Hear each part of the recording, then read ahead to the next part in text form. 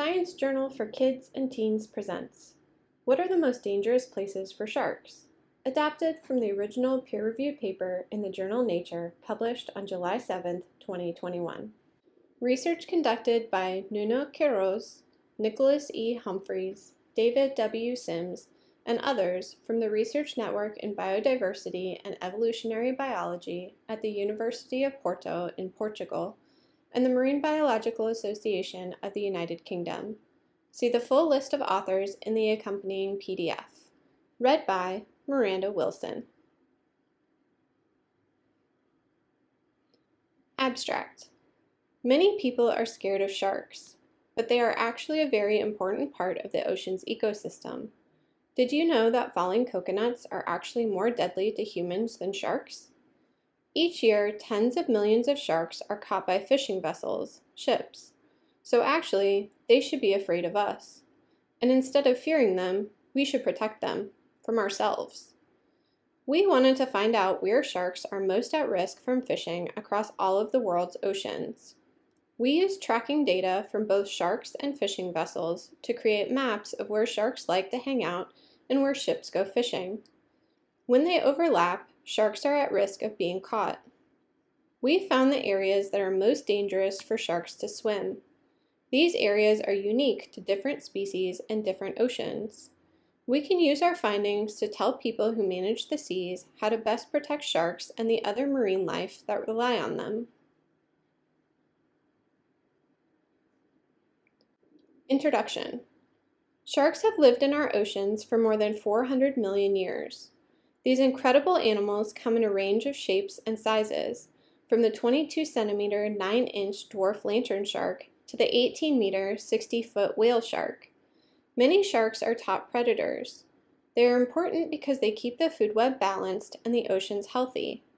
Unfortunately, dangers from fishing and other threats, like pollution and climate change, mean shark populations are struggling. Sharks can live to be very old. The Greenland shark can live up to 400 years, and usually have only a few babies.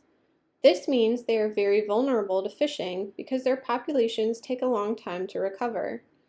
Sometimes sharks are accidentally caught in fishing gear. Other times they get caught on purpose. This is because there is a global demand for shark fins and meat. Before the 1950s, the high seas, or areas of open ocean, were a safe place for sharks. But since then, big fishing vessels have moved into the high seas. Marine protected areas, or MPAs, often exist near our coasts, and some protect sharks from fishing.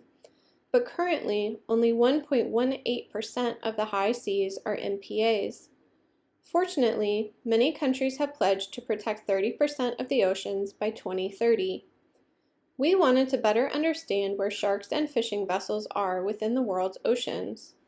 This would allow us to give information to governments and fishing management organizations about the best places for MPAs to protect sharks.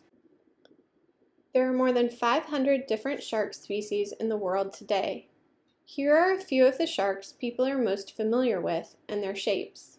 From top to bottom, you can see the great white shark, mako, hammerhead, whitecap, gray nurse, tiger, lemon, and sand sharks.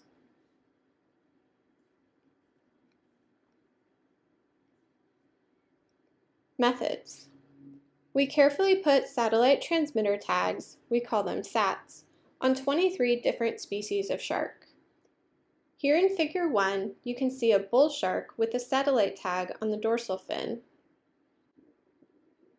This meant we could track shark movements across the high seas. We did this all over the globe, from the Atlantic to the Indian to the Pacific Oceans. Most of our movement tracking data came from 11 out of the 23 shark species. We used 1,804 tags in total. All these tags meant we could develop a map of where the sharks like to hang out. We call these shark hotspots. We then looked at the global movements of fishing vessels using something called Automatic Identification Systems, or AIS. All vessels over a certain length and weight have these systems, which track where they go. We could then combine our map of shark hotspots with information about the location of fishing vessels. Next, we figured out when and where sharks and fishing vessels were moving in the same area, overlapped. This led us to important questions, like which species were most at risk from fishing, and where are the riskiest locations for sharks.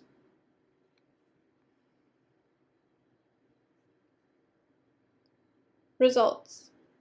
We found that many different species of sharks like to spend their time in the same locations.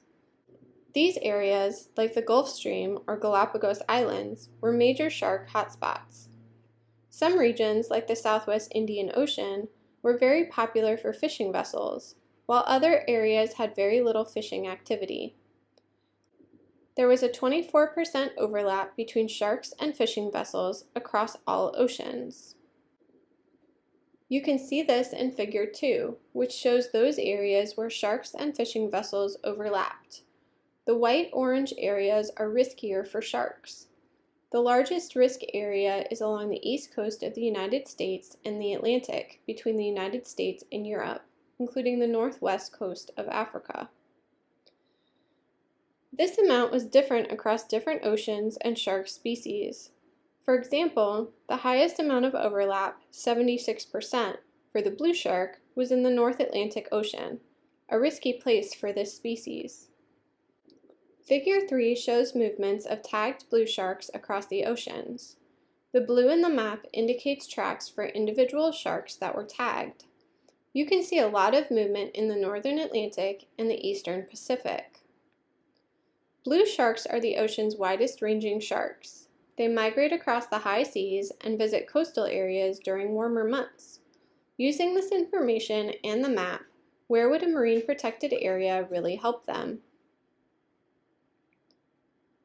We found that sharks spent 2 to 6 months in the riskiest regions each year. This was different from species to species. Sharks and fishing vessels went to the same areas because these regions were very productive.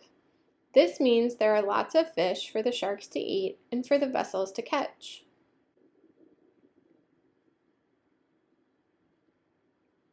Discussion. There is a great deal of fishing activity happening in shark hotspots across the world's oceans. Sadly, some shark species are at risk almost everywhere they go. These hotspots are very important areas for many threatened species and need protecting.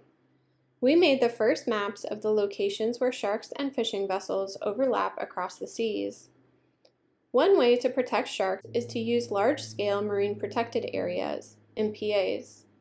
Using our maps to locate the most important shark hotspots, we can ask governments and fishing management organizations to protect the hotspots from fishing. This leads to fewer sharks getting caught in fishing lines. There are also places where sharks go, but little fishing happens there. There may be less fish, so sharks do not stay in these regions, but just pass through. But we should still target these spots for protection. This is because we can make them a protected area for sharks without causing problems for fishing vessels. In the future, it could be possible to track the movements of sharks and fishing vessels in real time. If we can get fishing management organizations on board, this could be a game changer for shark protection. Imagine lots of sharks starting to feed in a new area. We could quickly put a new MPA in place to protect them. This would mean fewer shark deaths in the high seas, which helps shark populations to recover. Conclusion.